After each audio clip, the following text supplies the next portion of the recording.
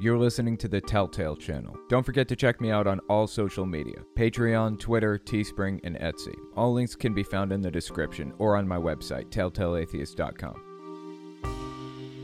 In this podcast, we're going to talk about one of Steven Anderson's churches, Steadfast Baptist, making some really weird and incorrect analogies for why their members are all straight. Prophet Nathan French and Kat Kerr working together to explain why they were wrong about Trump, but they're actually still right. Lieutenant Governor Mark Robinson using more disturbing language about the supposed enemies of freedom, aka anybody to the left of shooting the homeless for sport. Tony Perkins telling some Republicans to resign for hosting an event for a pro-LGBT Republican group, the Log Cabin Republicans. We also take voicemails. The phone number is 1-800-701-8573. If you'd prefer to email me instead, you can send it to telltalemailbag@gmail.com.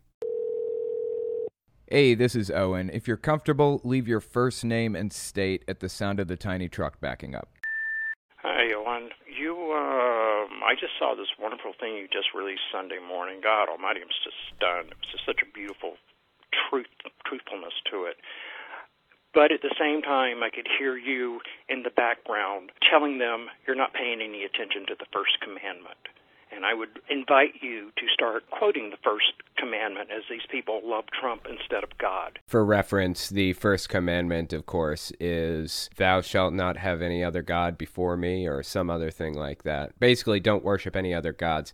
Weird, considering the fact that there aren't any other gods, right? Why would God tell us not to worship any others if there just straight up aren't any others? A little suspicious there, if you ask me. It's no longer Christianity without the Christ. It's like, my joke right now is, welcome to the Church of Jesus Christ without the Jesus Christ, where the lame don't walk, the blind don't see, and the dead remain that way forever. That's the church that they have now. It's the Church of Trump. Anyway, I'm waiting for your show tonight. Bye. Yeah, I appreciate the voicemail. It is a little bit like the Church of Trump, right? That's kind of strange. And in fact, earlier I released a video that I've kind of been talking about for a while. Trump is the Antichrist. Of course, I'm not a Christian. I'm an atheist. But if I were a Christian, I would definitely believe that the dude was the Antichrist. Seriously, he fits all the criteria to a T. So, I don't know. I guess all of these people were deceived and they're okay with that. It's really strange seeing them justify all of their bizarre behavior and beliefs. But we've been doing that all along, haven't we? Hey, Alan. This is Ivy. I've been watching your videos more recently. I just stumbled across them a little while ago. I was wondering, in older videos on your main channel, you talked about the extremism gradient as an addition to the BITE model. And I've noticed more lately I haven't heard that. I don't get a lot of time to watch your full live streams, but I haven't heard a lot about the extremism gradient. Is there something that happened to that, or a reason that you don't talk about it as much anymore? Thanks. Looking forward to hear from you. Yeah, I appreciate that. No, the extremism gradient is still out there. I put it on my website because I wanted it to kind of be in print rather than just in video form. I just haven't expanded upon it much. I have an outline for a talk and for a book that I want to write about this. I just haven't gotten around to actually doing it yet. The extremism gradient, the idea behind it is, hang on, I'm looking through. I have like PowerPoint presentation on it basically that I was forming into a talk, but I hadn't gotten around to yet. The idea behind the extremism gradient is that there are different levels of cults. There's Jonestown level of cults, Jehovah's Witnesses, Heaven's Gate, and Scientology, and other centralized hierarchical groups that control people from the top down. There's that kind of cult. And then there's another type of cult, the type of thing you find with, say, Donald Trump, where a single figure seems to be calling the shots and defining doctrine and giving people information, and these people may be getting their information elsewhere. Donald Trump followers also watch Fox News and Newsmax and all these other things, but when they hear something that contradicts or goes against Donald Trump, they disregard it and they listen to him specifically. They take his word over any other person. That's a level 2 cult, decentralized and focused. And then there's the third layer, which is level 1 cults. That would be decentralized and non-focused. Things like flat earthers or anti-vaxxers, things like that. I wrote this before COVID actually hit. I think I originally posted this February of 2019, which was a solid year before anybody really started talking about COVID anyway. And I specifically listed some anti-vax stuff that was happening, at the time. Some anti-vax arguments that people had proposed pre-COVID. Anyways, if you wanted to look at the extremism gradient and what I wrote about it, it's at my website, telltaleatheist.com.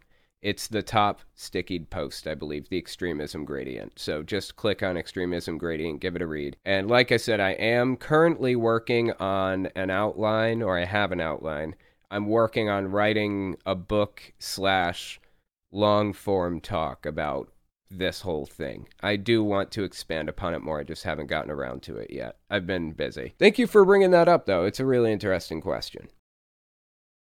Hey, Owen. My name is Michael. I'm just sitting here watching your most recent Telltale Fireside Chat. I do have a question. It has to do with the shift in the political landscape that happened in the 50s with the election of the 60s with the election of Kennedy. Do you think that we'll ever see a shift back to where the Republicans become the Democrats and the Democrats become the Republicans? To answer your first question, I don't think that we're ever going to see that again. You can actually look at charts, which I'll put up on screen. This is a YouTube video called "This 60-Second Animation Shows How Divided Congress Has Become Over the Last 60 Years." I'm going to show you guys some of it, but I'm going to set it up to be like double speed or 1.5 speed just so that we can kind of get through it because it's only a minute long. But check this out and see what you guys think of it. Connections are drawn between pairs that voted together a certain number of times. Okay? This is a Business Insider video, Business Insider YouTube channel. So this is the 81st Congress, 1949 to 1951. This shows basically how many times each senator or each House member actually voted with people from the other party. Okay? This is 1953 to 1955, 57 to 59, 61 to 63, 67 to 69, 75 to 77, 83 to 85, 91 to 93, 99 to 2001, 03 to 05, 07 to 09, 2011 to 2013. And there you go. That's the entire chart from beginning to end. In case you didn't notice, it's getting ridiculously polarized. People refuse to vote with others of a different party. And that is a concerning trend. I don't see how we reverse something like this. This country is more polarized right now than I believe it has ever been in U.S. history, ever, with the exception of the Civil War era. We have stronger institutions than we did then, obviously, because I don't believe that we're going to break apart like we did in the Civil War. But that may be a bad thing in itself, because during the Civil War, or after the Civil War, they expelled people from Congress who had an interest in sedition or treason. Our institutions are so strong today that that's something that nobody would ever even consider. That's not something that we could accomplish today, expelling somebody from Congress, no matter what they did. There are people in Congress right now who I believe have committed sedition, at the very least, against the U.S. government, like Josh Hawley, for example, and others. But nobody seems to care. Our institutions are too strong to allow something like that to happen.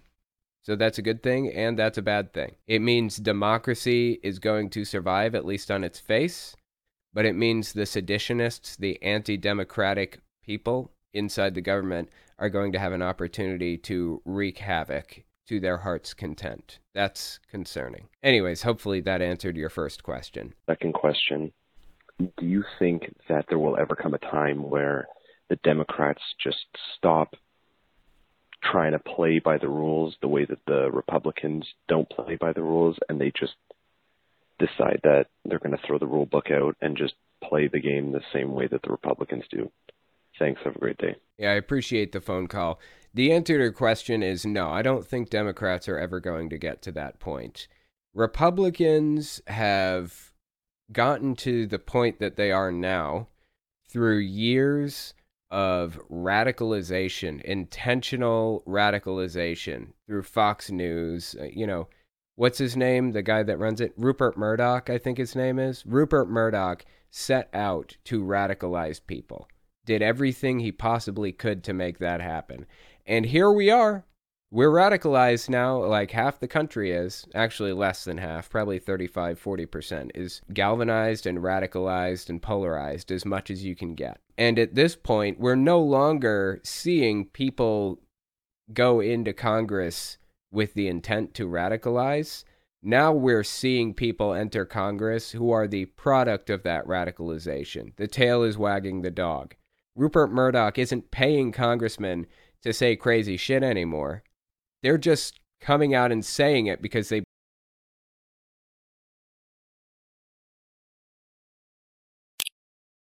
When we come back, we're going to talk about one of Steven Anderson's churches, Steadfast Baptist, making some really weird and incorrect analogies for why their members are all straight. Give us 30 seconds, and we'll be right back. You're listening to the Telltale Channel. Don't forget to check me out on all social media: Patreon, Twitter, Teespring, and Etsy. All links can be found in the description or on my website, telltaleatheist.com.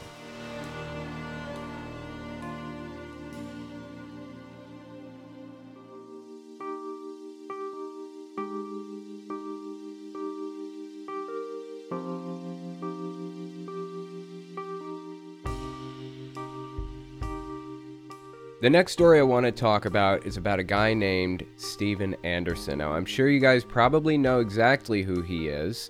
Just in case you don't, I want to give you a little bit of a refresher on him. He runs an organization, I guess you could call it, called the NIFB, the New Independent Fundamentalist Baptist Church. And it's an offshoot of the IFB, which is the Independent Fundamentalist Baptist Church. I'm comfortable calling it a hate group for sure, on par with the Westboro Baptist Church, for example, or others. It gets pretty extreme sometimes, like real fucking extreme, some of the things that he says. So we're going to take a look at some of that, some of his comments. But actually, this clip isn't about Steven Anderson himself. It's about one of the member churches of the NIFB, called Steadfast Baptist. Steven Anderson's church is called Faithful Word Baptist Church, but like I said, he runs the NIFB, and Steadfast Baptist is under that umbrella. So I wanted to listen to this pastor who I don't think I'd ever heard of before. Name is Matt Adair. Maybe I've heard of him, but I've never watched any clips from him before. But we're going to watch this clip by Matt Adair and see what he has to say in a minute. For the moment, let me give you the refresher on who Steven Anderson is. Check this clip out. No homos will ever be allowed on this church as long as I'm the pastor here. Never! I have to be honest, when I heard your sermon, it sounded like the rantings of someone who was either a hate monger or a religious zealot, and I'm wondering, which are you? Before he answers, let me just point out that those are two, negatives, obviously. People should view being a zealot of any sort as a negative, and also being a hate monger as a negative. They should, right? Let's see what Mr. Anderson seems to think. Well, I'm a religious zealot, and, I love the Bible. I love God's Word. I believe that the law of the Lord is perfect. And, Leviticus 20:13 clearly says, if a man also lie with mankind as he lieth with the woman, both of them have committed an abomination, they shall surely be put to death, their blood shall be upon them. And, as a Christian, I believe the Bible, and that's where I get my belief. So he seems to take pride in the fact that he's a religious zealot. But honestly, I don't feel like religious zealot really describes him adequately. I feel like it's underselling what he is. We just watched that clip a second ago of him going completely batshit crazy from the podium about the LGBT community, but that is just one in a sea of disturbing clips that this guy has put out proudly. We're going to talk about a couple of the other pastors in the NIFB umbrella too, not just Steven Anderson, not just Matt Adair. But let's continue listening to Steven Anderson's justification for this. Did you say, Pastor, that you prayed for the death of Barack Obama? Oh, so now Obama and the race card comes out. My church is filled with black people. My church is filled with all races. In fact, the Bible says we're all of one blood. Am I misquoting you? Or did you say that you pray for the death of Barack Obama? Well, yeah, it had nothing to do with race. This guy didn't bring race into it. It was about the fact that he prayed for the death of Barack Obama. Steven Anderson's the one that brought race into this. Yes, I did, but Obama's white. I'm not trying to put words in your mouth, but did you say that if people perceive you as a hate monger or your church as a hate group, so be it? Absolutely. I don't care how people perceive me. They called Jesus Beelzebub. They nailed him to the cross. And Jesus said that they hated him because he testified of their works, that their works were evil. That's what I'm doing. That's why they hate me. That is so completely unhinged from reality. I don't even know where to go with that. So that's Steven Anderson. A while back, there was a campaign against the NIFB among the atheist YouTubers because they were holding a MASA rally, M-A-S-A. It stood for Make America Straight Again. It was held right in the middle of Pride Month. I think it was last year, not this one, but the last one maybe. Either 2019 or 2020 when this happened. I believe it was held right next to the Pulse nightclub for, obvious reasons. I shouldn't even need to explain further. They celebrate tragedies like this. So during this whole expose that the atheist community was doing on the NIFB back then when the Make America Straight Again conference was going on, one of the people that we were exposing was a guy named Tommy McMurtry, and he wanted to make sure he set the record straight about how he felt about the LGBT community. Check this clip out. This is Tommy McMurtry from the NIFB, one of Steven Anderson's generals in the NIFB, explaining how he feels. We know there have always been homos. We know they have always been around. We've read the book of Genesis, okay?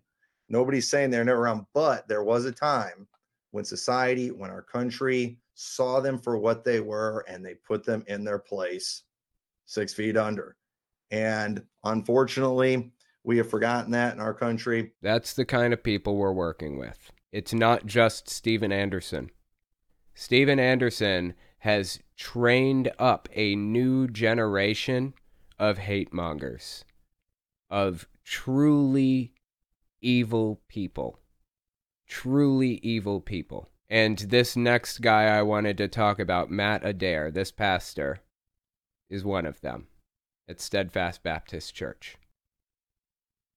I fucking hate this shit sometimes. I enjoy talking about this because I feel like it's making a difference. But I hate the fact that this shit exists in the world and that it's so prevalent and widespread that it has become necessary for me to talk about it in the first place. Anyways, this is Matt Adair. This is from early November 2021. It's not that old, so give this a listen. But if you go to shoot an arrow, you don't want to shoot an arrow that's crooked. You don't want to shoot an arrow that has a twist to it. If it's crooked, it's not going to fly straight. It's going to fall, it's going to hit the ground. It's not going to hit its target. Okay, we know where this is going, obviously. It's a really poor illustration. I'm not sure if it's the illustration that's poor or if it's the delivery that's poor. I can't really tell. Maybe they're both kind of not that great. But Jehovah's Witnesses actually have this book. It's this red book, or it used to be red anyways. I don't even know if they have it anymore, but I think it's called Theocratic Ministry School Training Book or Guidebook or something like that.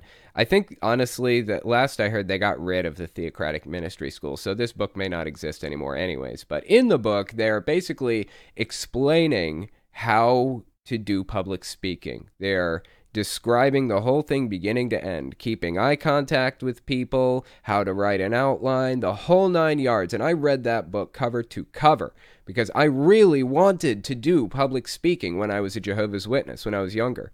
Who knew that's what I would grow up to do as I got older, but here I am. Anyways, I read that book thoroughly, and one important point in that book was don't go completely over the top with illustrations or props or things like that. You can't go over the top because it gets a little ridiculous sometimes. Like I said, I can't tell if it's the illustration that's kind of cringy or if it's the delivery in this case, but there's something just off about this talk in general. Maybe it's the guy giving it, I don't know. Or the premise that it's built on. Let's keep listening. It's not going to hit the mark. So if you're shooting an arrow, you got to make sure it's straight. And when you're to actually craft your own arrows, because that's why I believe this, how we should apply this as children are like arrows. Well, you get the raw materials, okay? You got the raw materials of the baby, and you need to craft them and fashion them into a man of God or a woman of God. And look, when you go to craft your own arrow, not the one you just buy from the store like this, they have to make sure they're straight.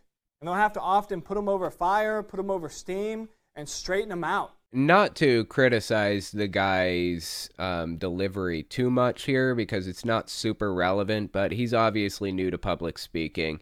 He seems a little bit too stiff. He's not really delivering with like emotion. He's not using emotion in his voice. He's kind of bland and lackluster and seems kind of unsure of himself a little bit. Maybe he's a new pastor in the church. I don't know. Maybe he's just not used to doing this, but give him a couple years and he'll be a regular Steven Anderson. And make sure that they don't have any crooks in them. And you know what? Obviously, I think all of us got this down. We don't really have to worry about this, but hey, all the boys should be straight. Amen? I'm sorry, what? Let me step back and listen to that one more time here. Worry about this, but hey, all the boys should be straight. Amen? All the boys should be straight or would be straight? I'm trying to understand what he's saying here. This is one of the really strange positions that the NIFB holds that many other Christian organizations don't hold, even extremist ones. They seem to believe that it's a choice. Basically, every Christian organization believed that being gay was a choice for the decades leading up to now. That way, they could condemn you for your choice. But a lot of people have come around to realize that it's not. Either you're straight or you're not. It's not something that anybody consciously chooses. I find it interesting that these guys have continued to stick to the it's a choice narrative. Steven Anderson himself was actually asked a while back, what would you do if your son came out as gay? And he said, well, that's a fallacy, That's like asking, what if my son was a murderer or something? He's not. He also said, if he did choose to be gay, then I would disown him. That was his answer. I know that the natural reaction to that is to feel for his kids deeply. But I do want to point something out about that. Steven Anderson's kids are, the ones that aren't super, super young right now, are already turning out to be equally as vicious and poison-filled as Steven Anderson is, naturally. That's who, they're learning about religion from this guy. Of course, they're going to hold the same views and vitriol and hatred as he is. What's even more sad about the situation is the fact that Steven Anderson and the NIFB more generally is part of a movement called the Quiverful movement. The belief that you should never use birth control, ever.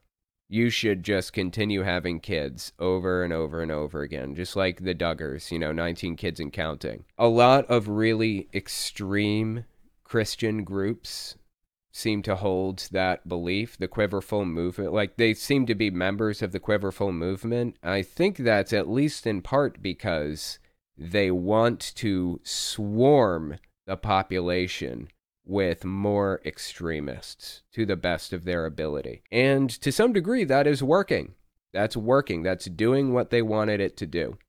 So Steven Anderson has some ridiculous number of kids, like 12 or something.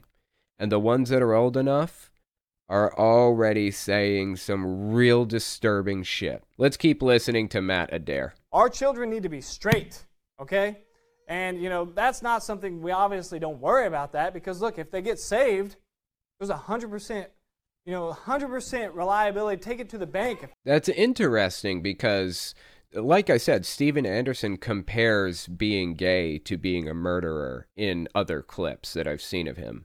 In fact, he made that comparison in the clip that we watched at the beginning of this video. I didn't get to that part. If you continue watching the interview longer, then you find that part. But the point is, I find it interesting that Matt Adair believes that Christians, if they're saved, aren't murderers, for example, like the comparison that Steven Anderson made.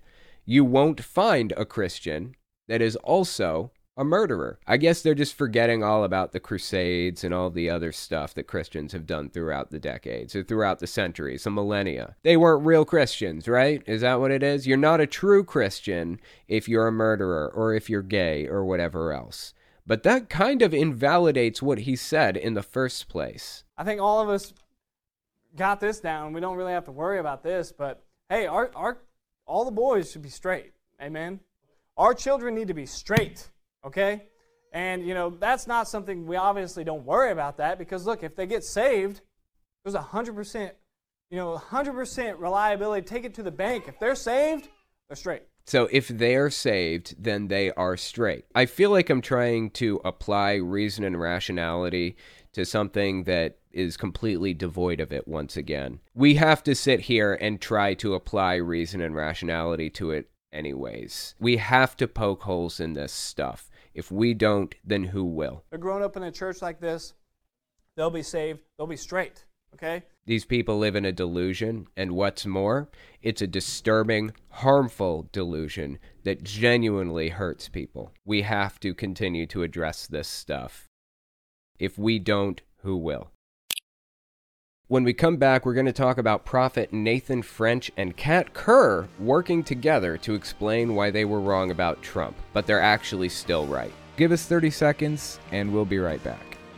You're listening to the Telltale Channel. Don't forget to check me out on all social media: Patreon, Twitter, Teespring, and Etsy. All links can be found in the description or on my website, telltaleatheist.com.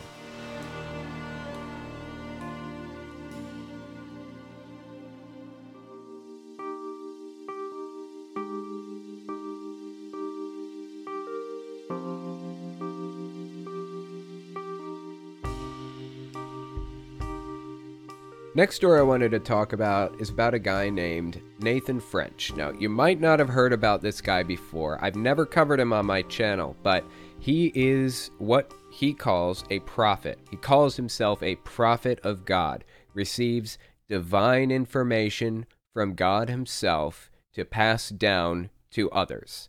He's basically writing new Bible books, similar to what Kat Kerr does, our old friend Kat Kerr, and our friend Robin Bullock. They both consider themselves prophets and write new books to the Bible. I mean, they're not writing the books and inserting them and selling them as new versions of the Bible, but that's what they're doing effectively. When they speak, these are God's words being transmitted through them. So I wanted to take a look at this guy because he is one of many prophets who seems to be prophesying things about Donald Trump. He went on the Elijah List, Elijah Streams YouTube channel with Steve Schultz. This was early November, I believe November 5th. You can kind of see it in the clock here in the background if you squint. So let's listen and see what he says. And the Lord's going to bring Trump back in. Now, I think President Trump actually would prefer not to have to come back and serve in the presidency, because his life is probably really great not having to take on that responsibility. But I believe that he knows deep down in his spirit, he knows that God has chosen him, not someone else. He's flawed for sure. I don't believe in some of the things he says about vaccines. Isn't that interesting? That's the thing that he took issue with. He says Donald Trump is flawed for the things that he says about vaccines. Of course, Trump has been promoting vaccines recently, to everyone's surprise. Really happy that Trump's been doing that, trying to encourage people to get vaccinated. That's a good thing, right? This guy doesn't feel that way, apparently. And that makes Trump flawed. That is hilarious in some ways and sad in others, of course. That's kind of the tagline of my show at this point, hilarious and sad. Anyways, so Nathan French believes that Donald Trump is supposed to be president, according to God. He's going to be president again. It's his calling. And he got this strange idea that Donald Trump doesn't want to be president. What gave you that idea? Donald Trump didn't have to run for president the first time. He did it because he wanted power, obviously. That's why any politician runs for political office. Who the fuck would want to be a politician, in all seriousness, if it wasn't for the power? Now, some people use that power for good, like, for example, Bernie Sanders, or at least they try to use it for good. They use it with good intentions at the very least, even if they aren't doing the right thing 100% of the time. They're at least trying to do the right thing. But I would venture to say every politician, including Bernie Sanders, is in it for the power, even if they have good intentions with that power. Donald Trump got into politics for the power, just like every other politician on the fucking planet. I cannot relate to that in any way. I just do not understand why anybody would be compelled to run for political office. I know people who want to run for political office, and it just is not connecting for me. I don't get it. Politics is like a constant game of who am I going to piss off next, and what angle are they going to take to try to destroy my life. That's what it's all about.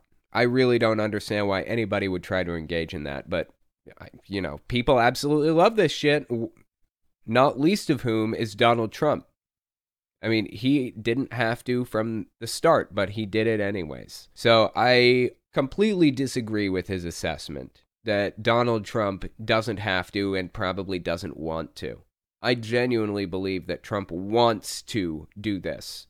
I haven't seen a hint of evidence that Trump doesn't want to be the president. God called him as the trump card, and he's going to throw that card on the table in just the next few months. Isn't that interesting?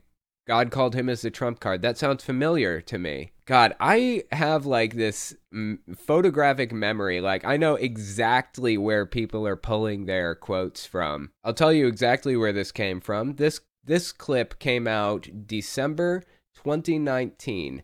It's when people were still running, campaigns were still going, and it was before the 2020 election actually took place. It was Johnny Enlow sitting there talking with his wife, and I even know exactly what timestamp to go to. It's about 1/4 of the way through. Listen. It's the only time I've ever, while seeing a vision, actually talked out loud, and I go, I'm sorry, my mistake. Is about halfway through. Let's keep listening. And then the Lord progressively began to speak regarding that. And he said, this time in the presidency is going to be a hinge of the ages. And you'll be known as before Trump and after Trump because of the way I'm going to use him. I'm using him as a trump card, but I'm the trump card player. Using him as a trump card, but I'm the trump card player. Does that sound familiar? What did this guy just say? God called him as the trump card, and he's going to throw that card on the table in just the next few months. I guess we know who he listens to, Johnny Enlow. That's really interesting. I guess this guy is kind of connected to Johnny Enlow, which, by the way, Johnny Enlow is most famous for being basically the linchpin between QAnon and Christianity. So I would be willing to bet, I mean, I don't know for sure. It seems to me that Nathan French is most likely a QAnoner if he listens to Johnny Enlow. How God is actually going to take back what the enemy tried to unauthorize. he tried to steal, and he tried to manipulate, and the whole system of how we elect people in the future will be restored. Integrity will come back to the election process. Good.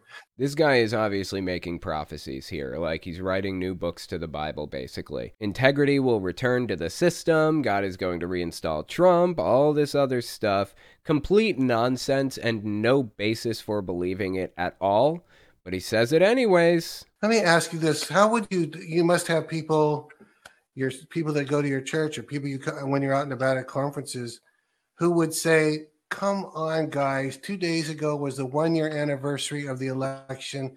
If it wasn't over before that, it's over after a year. How can you possibly waste our time and energy claiming Trump's going to come back?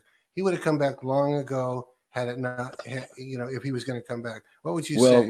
I would say, well, you're exactly right. Dude's not coming back. Why don't you just get over it? I'm sorry. I know that question wasn't directed to me, though, so let's listen to Nathan French, see what he says. Well, many people said when I was there at the White House and when President Trump came over and did the fist bump and all the news channels were blazing and taking all the pictures, right? And I took a risk to prophesy over him and Melania. But I said, you're going to win big, and he's like, I hope you're right. I said, oh, yeah. And I repeated it because it was like he wasn't convinced, right? Because he knew that they had rigged the system because their intel had come in. They knew they were going to try to hijack it.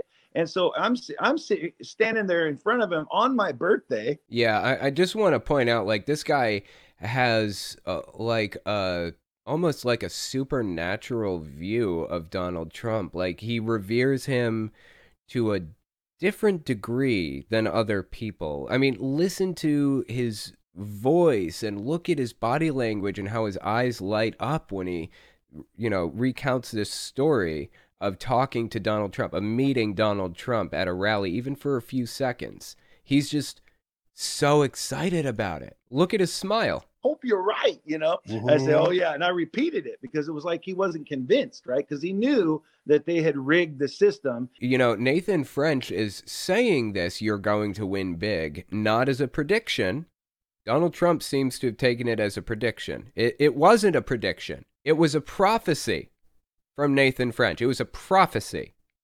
There's a distinct difference between the two. And so I'm standing there in front of him on my birthday. What's happening, what we're seeing right now is the unraveling of the enemy's plan because God's been shining the light. Remember, I gave a word, get right before he shines the light. And I saw the Lord shining a light into the dark places and all the... Now he's actually describing a vision that God gave him, like an open vision or something that God showed to him, like the revelators from the New Testament, like Daniel or the book of Revelations, whoever the fuck wrote that. Was it Peter or Paul or Mary or John? I don't fucking remember. Anyways, John, I think it was John. He's talking like he's one of them, like he was receiving an actual vision from God himself about God shining a light into the darkness and establishing Trump as like the president of Earth or something. Get right before he shines the light. And I saw the Lord shining a light into the dark places and all the scurry of the evildoers or those who had worked against Christ with an antichrist spirit.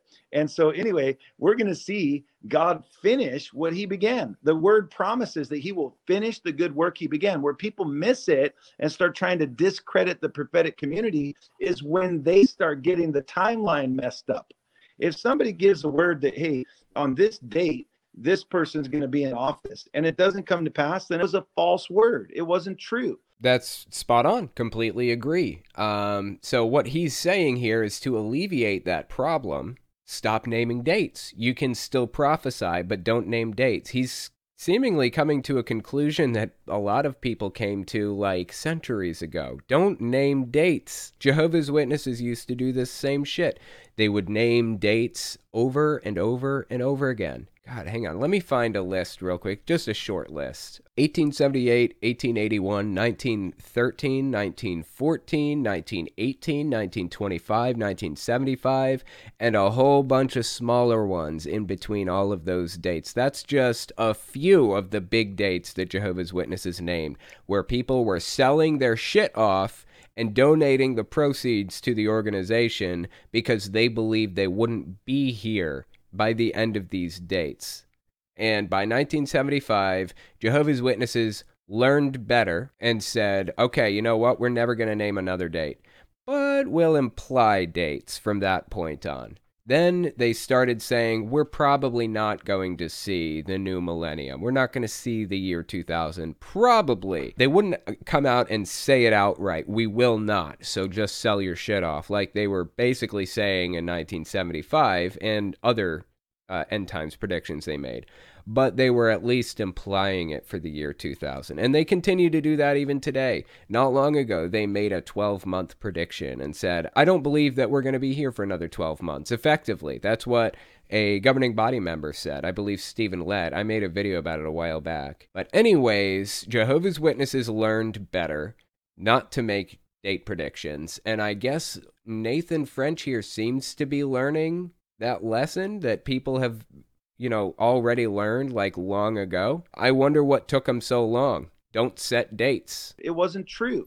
But if they give that word and the date that they gave hasn't yet come to pass, you can't call them a liar, or that they were wrong because the time hasn't happened yet. Okay, I guess that's true. In the same vein, I could say, I'm going to own a pink dragon that breathes fire at some point. That is just as easily proven true as your claim that Trump is going to be the president at some point. Just don't name dates, I guess. It doesn't make it any more likely that it's going to happen if you don't name a date. He is onto something here. If you don't name dates, then you don't have to move the goalpost, like Kat Kerr keeps doing. She said Trump is going to win in a landslide, and it failed. She said that Trump was going to pull it out in the end. It may not be a landslide, but he'll become president. It failed. She said Biden would never be president. That failed. These people continue to say Trump is going to be president in 2021. That failed. They keep making these predictions, and they keep moving it back. Now Kat Kerr is saying, well, they're not going to give him 3 years. Like, if they made him president today, then he'd only have from 2021 to, 2024. And that's only 3 years instead of the full 4 that you get as president. So they're going to have to give him his terms later. At the end of Biden's term, they'll put him in. She keeps moving the goalpost. I guess this guy's saying if you just don't name a date in the first place, you don't have to move the goalpost. You just say it's going to happen eventually. Genius. Because the time hasn't happened yet. If somebody doesn't give a date and God gives a word and speaks through the voice of his prophets, which he's doing on the earth right now, because there's still prophets today. This is the prophets and prophetic people is my new sermon series starting this weekend, Saturday night and Sunday. I'm going to be talking about prophets and prophetic people. There's a whole bunch of people on the planet that don't believe that there are still prophets on the earth. And so they scripturally are trying to resolve that. And they're teaching people that prophets no longer exist. Yeah, I mean, I can get on board with that idea. If somebody actually made a prediction, which, by the way, would have to be very specific, it would have to name a date, and it would have to name a time, honestly, for me to believe it, too. And it would have to all come true exactly if I were to believe that it was a prophecy. And I would have to know for a fact that you had no power to influence it. Nobody else knew about it before it happened. So the kind of thing where you write the prophecy down on a piece of paper and you fold it up and you put it in an envelope and you mail it to me and it sits on my dresser for 12 months or a year or something. And then for 12 months or 2 years or something. And in 2 years, I open that letter and I read it. And sure enough, every very specific thing that you predicted came true exactly. And I could verify that there's no other way that you could have possibly known this but through God himself. then I would believe it. But we don't see that kind of shit. You know the kind of shit we see? It's big, general, sweeping things that they say God gave me insight into. And at best, it's 50-50 if it comes true or not. They claimed Trump was going to win the election. That's not specific, and it's not miraculous if it does happen. That's not a prophecy. That's a prediction. But they're framing it like it is a prophecy, claiming it is a prophecy. These people cannot get over themselves. There's another clip I wanted to watch, though. It's from our old friend Kat Kerr. It's actually a newer clip, just came out. She's had similar things to say to this guy Nathan French. So let's give this one a look. This was on November 10th, 2021. Check it out. I take power over all the power of the enemy that is involved in activities in the White House or DC, and in ways that they're cheating, stealing, and lying. They're defiling the people by allowing evil to come in. I command my host of heaven, 100 million, to go there now, and 24 hours a day for the next 10 days or 30 days, you will release the terror of God upon those places, upon the people doing those things, that they will come to repentance, or great fear will fall upon them, and they will just sometimes stop what they're doing. Sometimes they will feel like they have to report it. Go, host, make toast. And in that second, they will immediately go and begin to leave waves. There are these waves of the terror of God. I mean, there's a terror. There's a terror of God coming, not for us. It's not for the body. It's for the wicked. And he is going to do it. But we can send the army of heaven who actually can bring that and release that. They will do it. Wow. What the holy fuck was that? My face is going to be permanently frozen in this position when I turn 70. What was she even doing? It sounded like she was demonstrating how she calls for angels to come down and do things. Of course, Kat Kerr, we know, believes herself to be a commander of an angelic army, and in fact, she even wears a Commander Cat patch on her camo outfit sometimes. Like I said, I have like a photographic memory for this stuff now. Like, of all the useless information to store away in my mind, I have perfectly preserved like the timestamps and the clip names and lengths and everything of the craziest evangelical like televangelists that you have ever seen in your life. Look at this Commander Cat badge she has here on the right in this camo fucking outfit. She genuinely believes herself to be the commander of an angelic army. This country, hello, we have someone who's truly in charge, who is not the one who's sitting there now. Right. Our president is legitimate, and his name is Donald Trump. I'm just going to say it.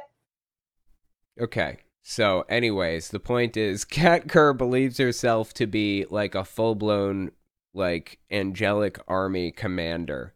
And I guess what we just witnessed was her smugly, as you can see if you're watching the video version of this, smugly calling angels down to disrupt the Biden administration because they evidently stole it from Donald Trump. Is she ever going to give up on this, or is she just going to continue to move the goalpost? Just keep pushing it back. She claimed he was going to win in a landslide. He didn't. She claimed he was going to be inaugurated on January 20th instead of Biden.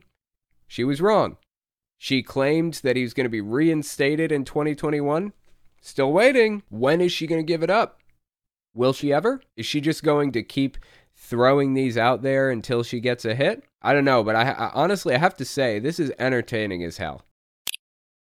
When we come back, we're going to talk about Lieutenant Governor Mark Robinson using more disturbing language about the supposed enemies of freedom, aka anybody to the left of shooting the homeless for sport. Give us 30 seconds, and we'll be right back.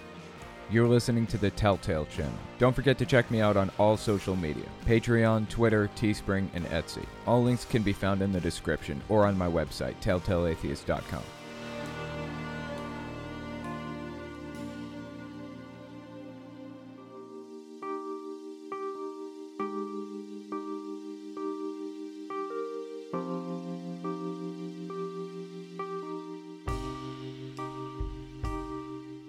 Next story I wanted to talk about is about a guy named Mark Robinson. He is the Lieutenant Governor of North Carolina, so a big fucking deal, obviously.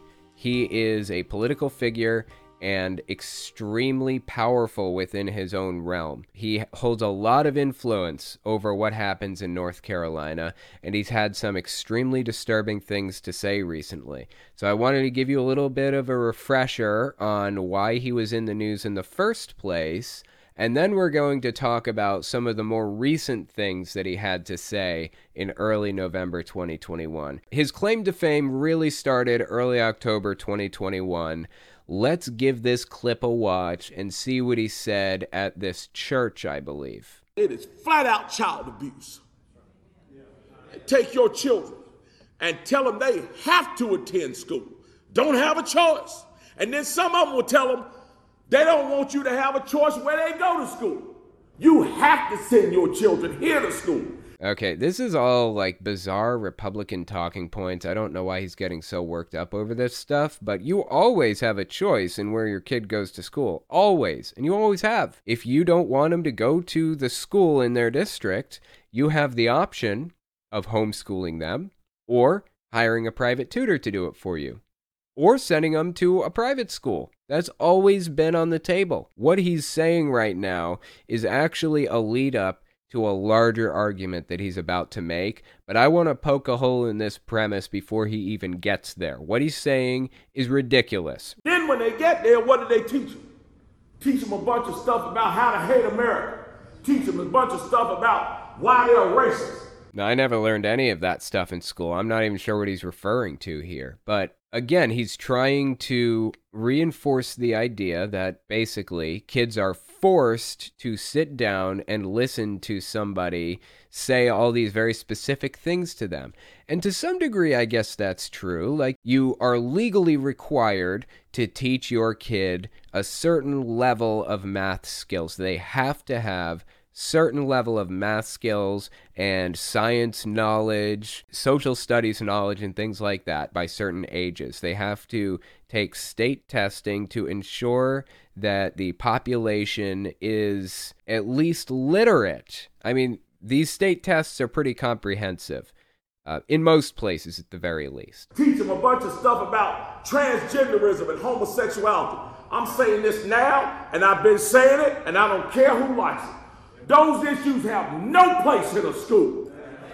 Okay, I don't know what school he's talking about that teaches kids about quote-unquote transgenderism and homosexuality. Is that what he said? Who's even teaching about that stuff? Are you saying that you're upset that your kids have, like, gay friends or trans friends, or that they go to the same school as people that are gay? Like, what are you even really upset about here? And for the record, I get that you're upset over these things. I disagree with it completely. I think it's fucking stupid. But bear with me. Abstinence-only sex ed leads to higher abortion rates and higher teen pregnancy. If you're really pro-life, you should be fighting for science-based, comprehensive sex ed classes. But it's not about being pro-life. It isn't about that. It never has been. Their starting position is hating the Democrats, hating the other, hating the LGBT community. Their starting point is othering people and having an us versus them mentality. It's owning the libs. That's their starting point. Once you realize that that's where they're starting and they're working backwards from there, every other decision that they make suddenly makes sense.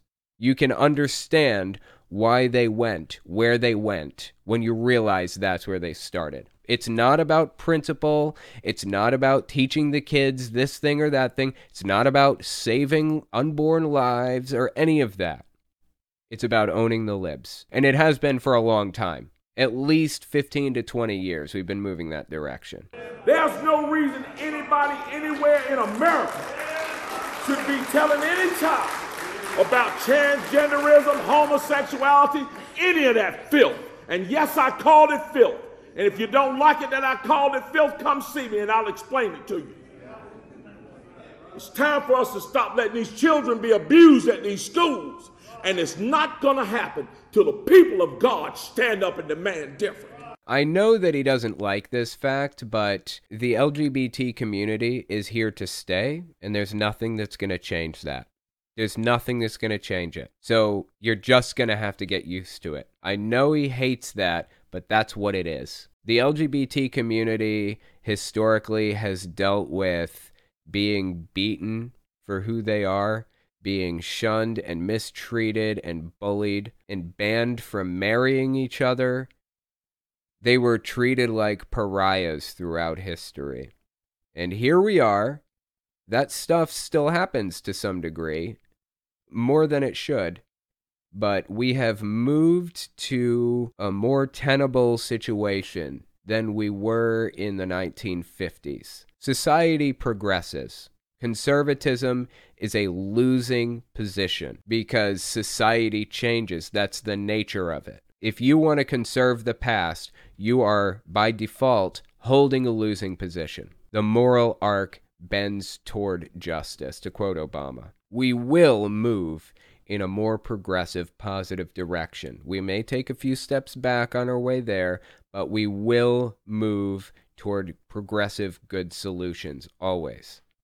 Look at where we are compared to 200 years ago, compared to 150 years ago, 100 years ago, 50 years ago even, 25 years ago. We have made progress over the years.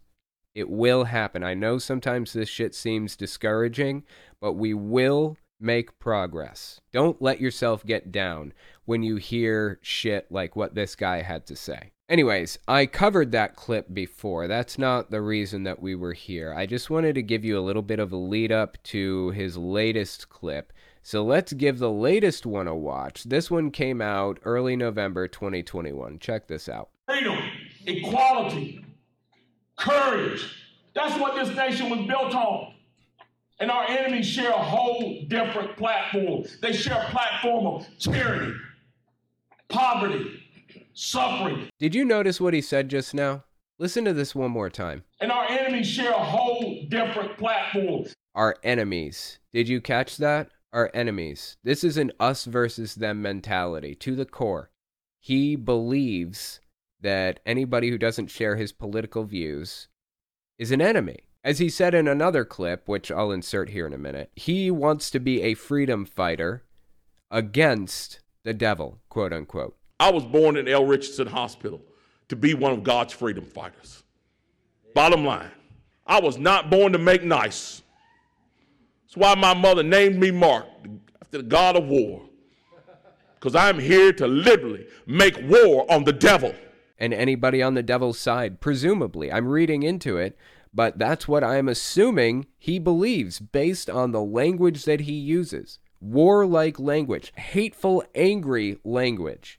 He starts from a position of hating his enemy, and he works backwards from there. Lieutenant Governor of North Carolina. They share a platform of tyranny, poverty, suffering. That's what they intend on bringing us so that they can stay in power and they can stay in control. Folks, these people are the enemies of freedom. They're the enemy. They're your enemies. And those politicians out there that may be listening to me, especially on the state and federal level, stop trying to get along with people who hate you. I said this earlier, and I'm going to say it again. I don't hate anybody for anything. When I hear people say disturbing shit like this, it seems painfully obvious to me that they need help. There is something going wrong in their minds that they believe this horrific, fucked up shit about their enemies, their supposed enemies. Why is this guy using warlike language and saying that the side that I'm on is filth and it's disgusting and all this stuff? He's saying it's filth. How do you justify that to yourself when you are calling people filth like that? The only thing they want from you is for you to disappear. They don't want to work with you. I would love to work with these people, seriously. I would love to work with anybody if we can get things done. It's just that his solution to the LGBT community involves, I don't know, hunting them for sport? And my solution to the LGBT community is making them equal members of society in every way, systemically, socially, every single way. They should be equal members of society to everybody else. They should no longer be oppressed, systemically oppressed. So when he says, we don't want to work with him, that's inaccurate. I'd love to. If he would come around and accept that the LGBT community is just as good as any other person out there. Like, every member of the LGBT community is just as good and capable and intelligent and worthy as every other person out there. Instead, he's sitting here calling them filth. They want to work with you long enough for you to turn your back so they can cut your throats. You know, that's kind of the nature of politics, honestly. Everybody is out to cut everybody else's throats, just to kind of step on their face and get a little bit higher up. And that's horrific and wrong, but that's the nature of politics. I wish we had some kind of a test that we could run to exclude people from running for office if they had those qualities. But, yeah, unfortunately, we don't have those tests. It is time for us to get as bold and unafraid and warlike in spreading the truth in this nation as these people have been in spreading the lies that are currently destroying it. Yeah, so here's my thing, okay? I have a couple of lines that I don't like to cross as a public figure. Now, just in my personal life, I'll call this guy a scumbag all day. Personally, honestly, I believe that we shouldn't be insulting people, certainly not people with big platforms. Shouldn't be insulting people directly. It coarsens the discourse. It lowers the level that we're working from. So no insulting. It's very rare I insult people, even in this case. And also, no endorsement of violence. No fighting language.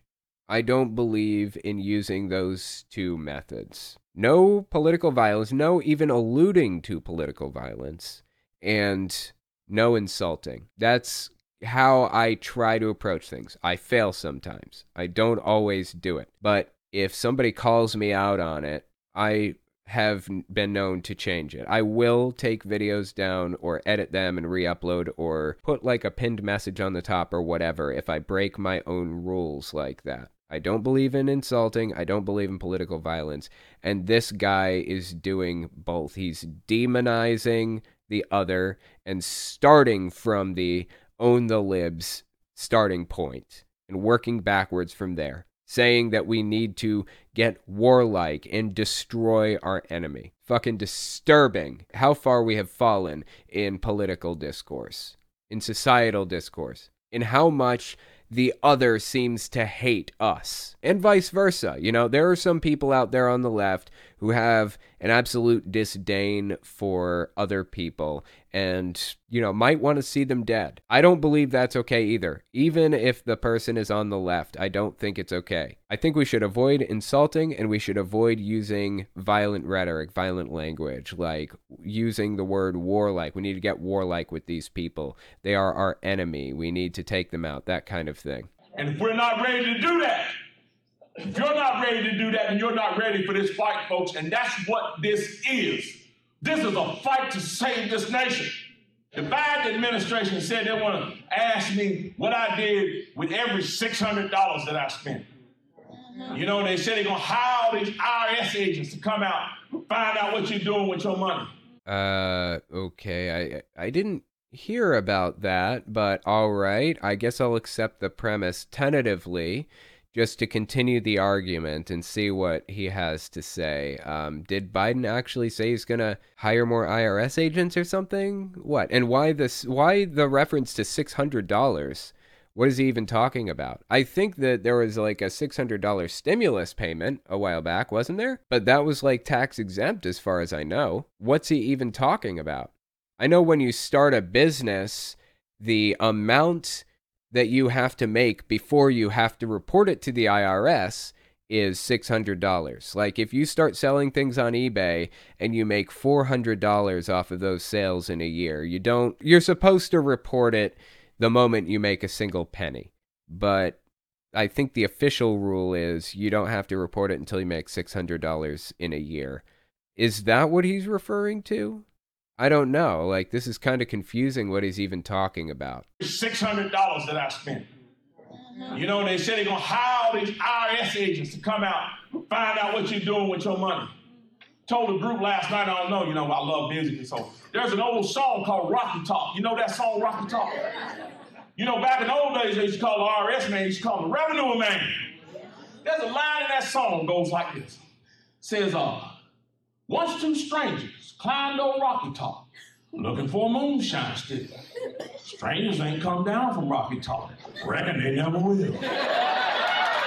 I don't know if you caught that. It's kind of like garbled and hard to understand, but basically he's quoting a song that's talking about the IRS man goes to somebody's house, goes up a rocky top or something, goes up a mountaintop, and starts asking what you're doing with your money, and he never comes back down. Judy, you got this. Rocky Top was a bluegrass song in the 60s and 70s about revenuers getting drunk on moonshine they were supposed to be taxing. Oh, okay. That's the context I was missing. I appreciate that. Revenuers, of course, being IRS people, I guess. Does that sound to you like an endorsement of violence? Because it sure as shit sounds like it to me. This is a lieutenant governor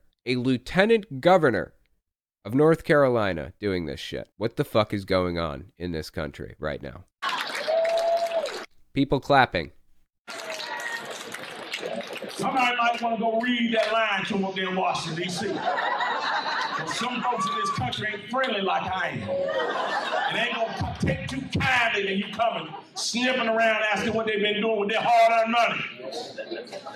This is straight up endorsement of political violence. That's what this is. In my opinion, this should be illegal.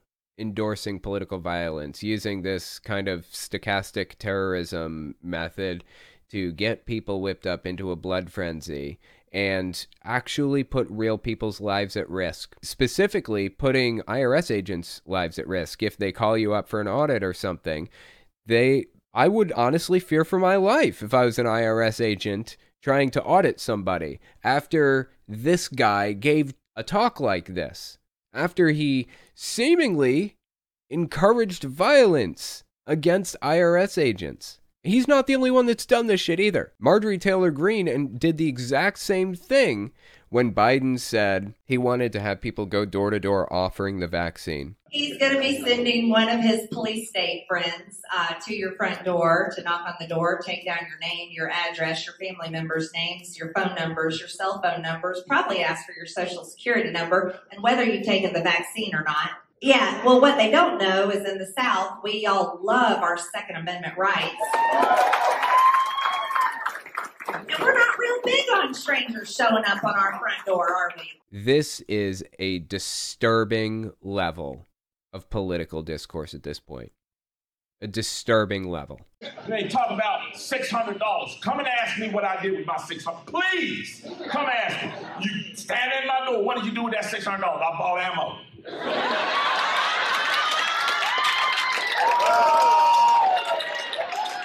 And last week I bought ammo. He's doing like a stand-up routine right now, but it's not very funny because he just got through threatening people with political violence. I guess that's probably why I don't find it very funny. The point is, this guy is outright encouraging political violence, and we have come to an extremely disturbing point in political rhetoric in this country. I don't know how he sleeps at night. I don't know how he lives with himself.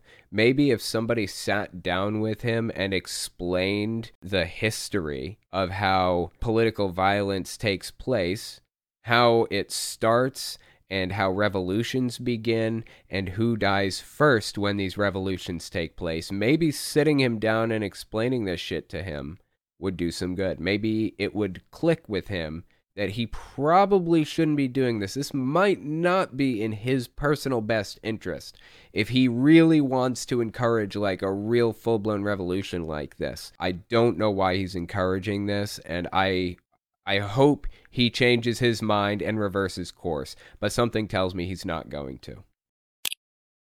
When we come back, we're going to talk about Tony Perkins telling some Republicans to resign for hosting an event for a pro-LGBT Republican group, the Log Cabin Republicans. Give us 30 seconds, and we'll be right back. You're listening to the Telltale Channel. Don't forget to check me out on all social media: Patreon, Twitter, Teespring, and Etsy. All links can be found in the description or on my website, telltaleatheist.com.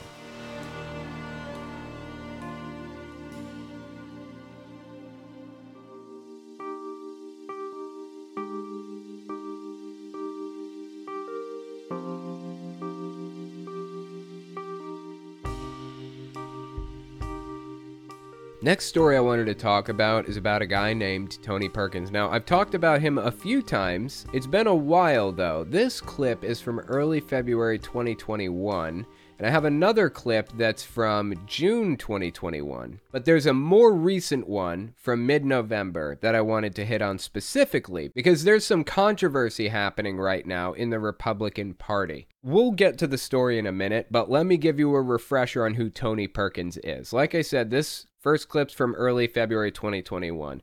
Give this a watch. These are challenging times. I am not going to put any kind of spin on it. The policies that are coming out of this administration are literally from the pit of hell. Okay, that's kind of a tall claim, I guess, but obviously we know who he voted for. He voted for Donald Trump and contributed to all the bullshit surrounding Biden getting inaugurated, of course. Let's keep listening. Within hours of taking office, forcing you as a taxpayer to be involved in funding abortions, not just here in America, but around the world. That's a complete misrepresentation at best, a full-blown lie at worst. You know what? I'm going to have to read it and tell you guys exactly why, because it's important context. This article's from AP News. Title is Biden Rescinds Abortion Restrictions on U.S. Foreign Aid. The article says President Joe Biden on Thursday, of course this is forever ago, like when Biden first took office, rescinded a regulation that barred U.S. foreign aid from being used to perform or promote abortions. His decision, while expected, was cheered by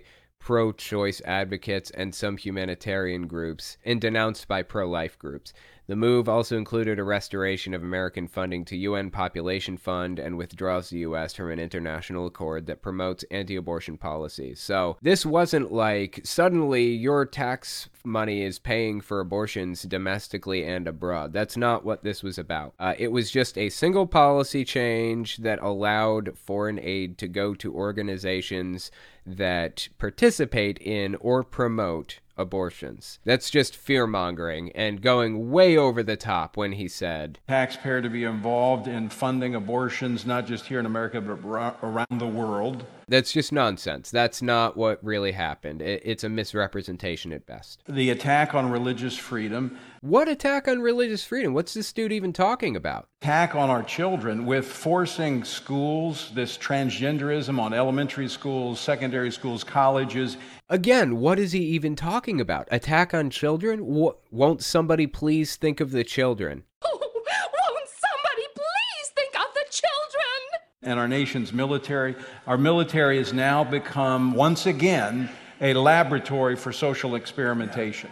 The guy is obviously just repeating absurd, unhinged from reality talking points that make absolutely no sense. He's just repeating things that people want repeated, verbatim practically. So a couple months later, that one was from February. This one is from mid-June 2021. And guess what?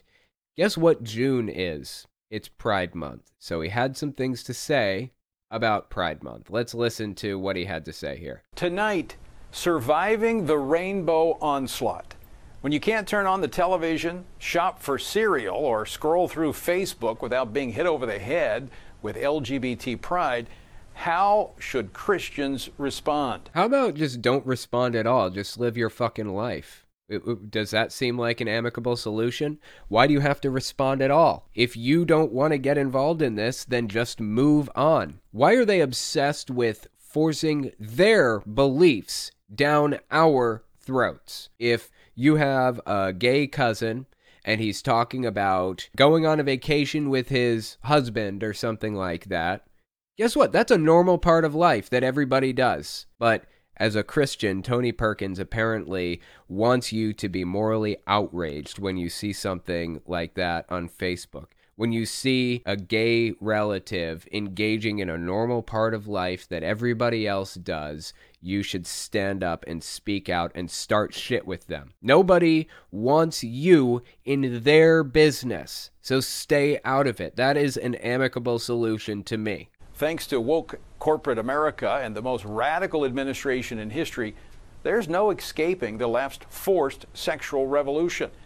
What does the Bible say about confronting the culture's rebellion? The culture's rebellion. I guess that means being gay is rebellious. He is another one of those people, obviously, who seems to be under the impression that this is a choice, that you can just choose to be straight or gay if you want. I mean, that's what it seems like to me. And he's going to attack you for it, for making that conscious choice. How did we get to the point where celebrating sex and transgenderism became a 30-day event that rivals Christmas? It does not rival Christmas. It's like Black History Month. It's just a recognition that there are people out there who are historically oppressed and mistreated, and your job is to recognize their contributions to society. Simple as that. And you know what? If you don't want to, you don't have to. Just move on with your life. Do your thing. Nobody is actually forcing you to sit here and recognize that LGBT people are normal members of society. You know, if you don't want to do that, you don't have to. But that isn't what he wants. He wants to seemingly, actively cram his Christianity down your throat. Is it just me, or is it almost like a neon sign that this is called Pride Month? The very thing that when we read throughout Scripture is the downfall of man is pride. It's almost as if, as I prayed a few moments ago about shaking a collective fist in the face of God.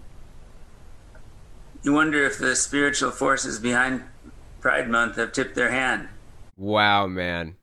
You wonder if the spiritual forces behind Pride Month have tipped their hand, i.e., Satan is behind Pride Month. Satan is apparently encouraging people to be gay, and he tipped his hand. He made it too obvious. We know it's Satan because he named it Pride Month. It's too obvious. These people are so disconnected from reality. It is ridiculous. So anyways, the point is, that's Tony Perkins. I wanted to give you a little bit of lead up to who he is before I cover the next story, which is on friendlyatheist.com, written by Hemant Mehta. The title is Christian Hate Group Leader Slams RNC Chair for Pandering to Gay Republicans. As I mentioned, the Christian hate group leader is Tony Perkins, guy we were just talking about, and the gay Republican group is the Log Cabin Republicans. Surprisingly, it is a Republican group that is actually pro-LGBT. Bizarre, I know. Let's read the article and see what Hemant Mehta had to say. The Log Cabin Republicans, a conservative group that foolishly pretends the Republican Party is a good fit for LGBTQ people, recently held an event at Mar-a-Lago, naturally. Donald Trump was in attendance, as were plenty of other Republicans who desperately want LGBTQ people to vote for them despite actively promoting anti-LGBTQ candidates up and down the line. I actually heard about the Log Cabin Republicans originally from American Dad. I don't know if you guys have seen American Dad or if you know the episode, but there's a whole episode about the Log Cabin Republicans. They seemed to believe in the episode that Abraham Lincoln was gay, and I think there's a compelling argument that he was bi in real life, for real, and that he was an atheist. There's a compelling argument for it. Of course, we have no way of knowing for sure now, but, you know, that's a suspicion that I have. Either way, the Log Cabin Republicans were heavily featured in that American Dad episode, and that's how I heard about him in the first place. I didn't actually realize they were real. Apparently they are. Honestly, seems like a completely foolish idea to try to... I guess what they're doing could be productive in its own way. It seems futile. Getting the Republican Party to accept the LGBT community seems completely futile to me, but I guess I could get on board with an argument that it could be constructive. Republicans have been the ones fighting the LGBT community since day one. It's the conservative party. They want to conserve traditional values, traditional marriage.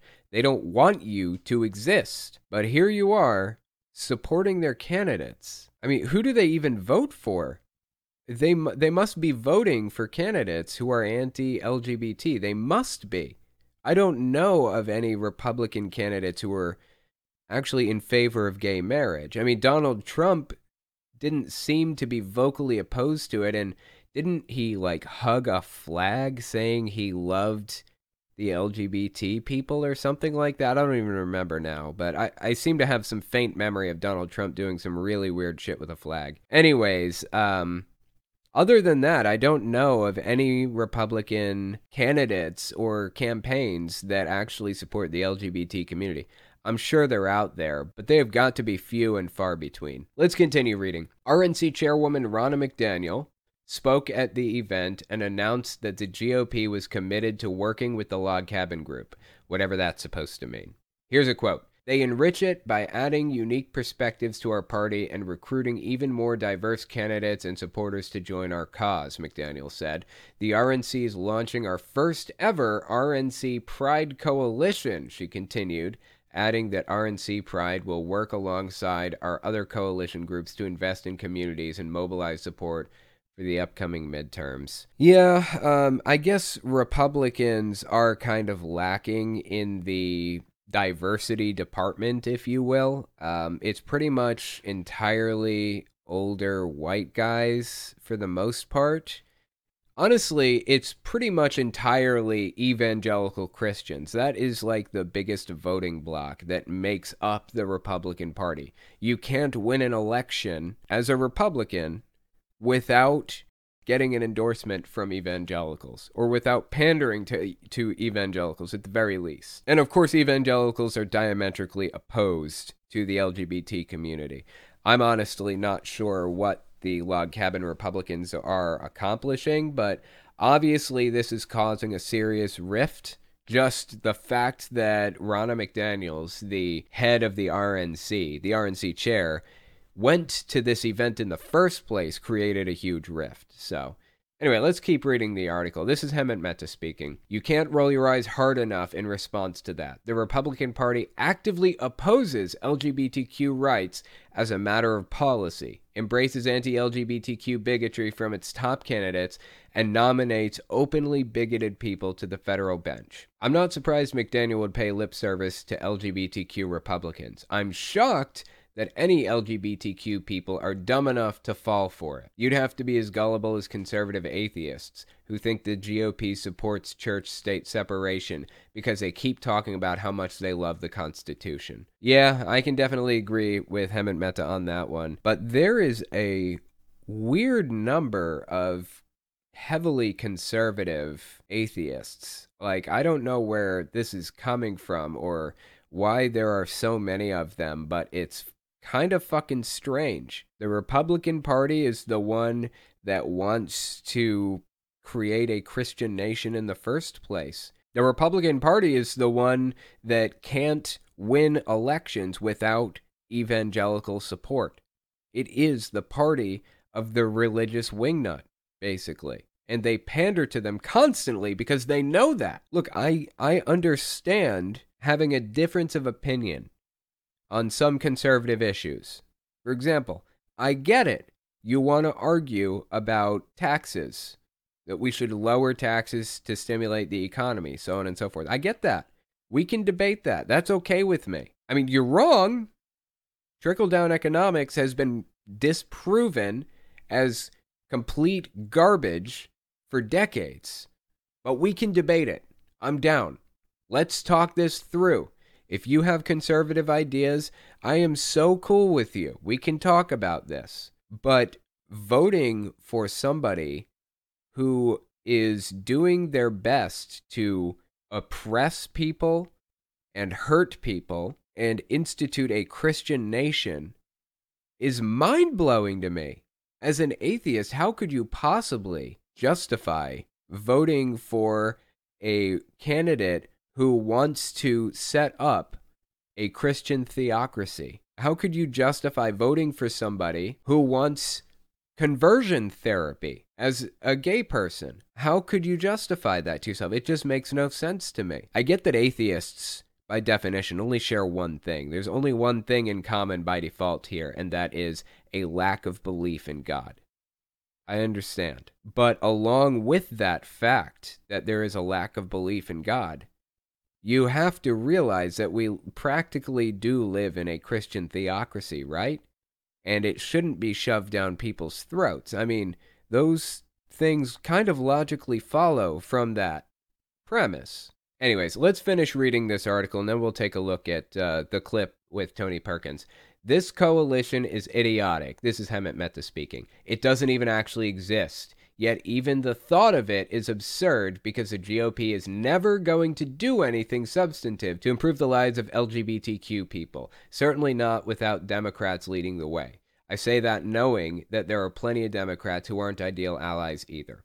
Now here's a twist for you. Another conservative is also condemning this purported coalition, but he's mad for a very different reason. Tony Perkins is the leader of the anti-LGBTQ hate group Family Research Council and someone whose own political history involves David Duke and the Confederate flag. Oh wow. David Duke, by the way, is the leader of the KKK, or the ex-leader. I'm not sure if he still leads it or not. He called into a radio show hosted by Fox News reject Todd Starnes yesterday, saying that McDaniel's comments were so absurd that she should resign immediately. Let's give this clip a listen. This is Tony Perkins talking to radio show guy Todd Starnes. Check it out. There's a lot of RNC members in leadership positions that are upset about this because they were not told. This was something that Ronna did on her own.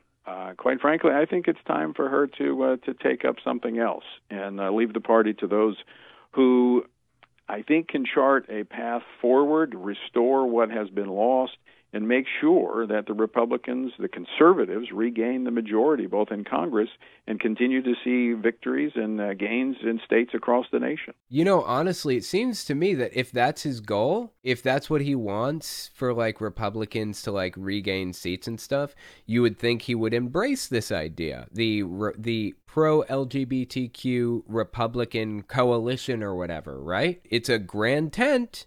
You'd think he'd want to bring more people into it to get more votes, pander to the LGBT community. He doesn't want that because he fucking hates the LGBT community. He fucking hates it. He will never work with the LGBTQ community. That should be a signal to the log cabin Republicans that they're fighting on the wrong team. I honestly do not get how anybody who is a member of the LGBT community could possibly justify ever voting for a Republican when this is their response when you do. Get the fuck out. That's their response to you. You vote for our candidate. I don't give a shit. I don't want you here. And I will do whatever it takes to prevent you from being a member of this party. Not only is that the response from the Republican Party when LGBT people try to get involved, but this is the exact same response you'd find if atheists were openly trying to get involved in the Republican Party. I get you have conservative values, I understand that, but the people you're voting for fucking hate you. I don't know what would drive you to vote for somebody who fucking hates you fundamentally to your core. Needs to step down, is what you're saying. I think so. Yeah, I think she needs to step down. I think she has outlived her purpose at the RNC. They are willing to burn any bridge to get rid of the LGBT community, to get them, to excise them from the movement. They don't want their votes. They can go to the Democrats. They don't give a shit.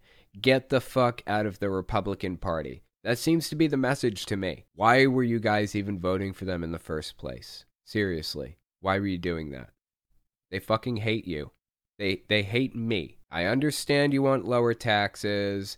I understand you have these ideas about how I don't fucking know. What other things do Republicans lean on that aren't social issues or culture war issues? I understand you're afraid of socialism. I understand you want lower taxes and all that other shit, but these people hate you.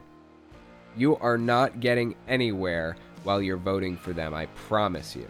Thank you guys for coming and giving this a listen, and I will talk to you next week. If you like what I do and you want to make sure I can continue to do it, you can support me in a few ways. First, you can support me on Patreon. That's probably the best way. But if you want to get something back for your support, you can check out my Teespring. I sell all kinds of shirts and stickers and stuff on there. Second, you can support me by checking out my Etsy store. I sell 3D printed stands for every system, from the original Nintendo to the Xbox One. And finally, if you want to support me in other ways, you can check me out on my other channels. I have the podcast channel, which is where I talk about whatever's on my mind. Politics, social issues, whatever. You can also find it everywhere podcasts can be found. Or you can check out the videos on my main channel, where I focus on destructive cults. As it is with most channels these days, I rely on the support of viewers like you to keep my channel alive, so sharing my work is extremely helpful. Anyways, check me out in all those places if you haven't already. Thanks for listening, guys.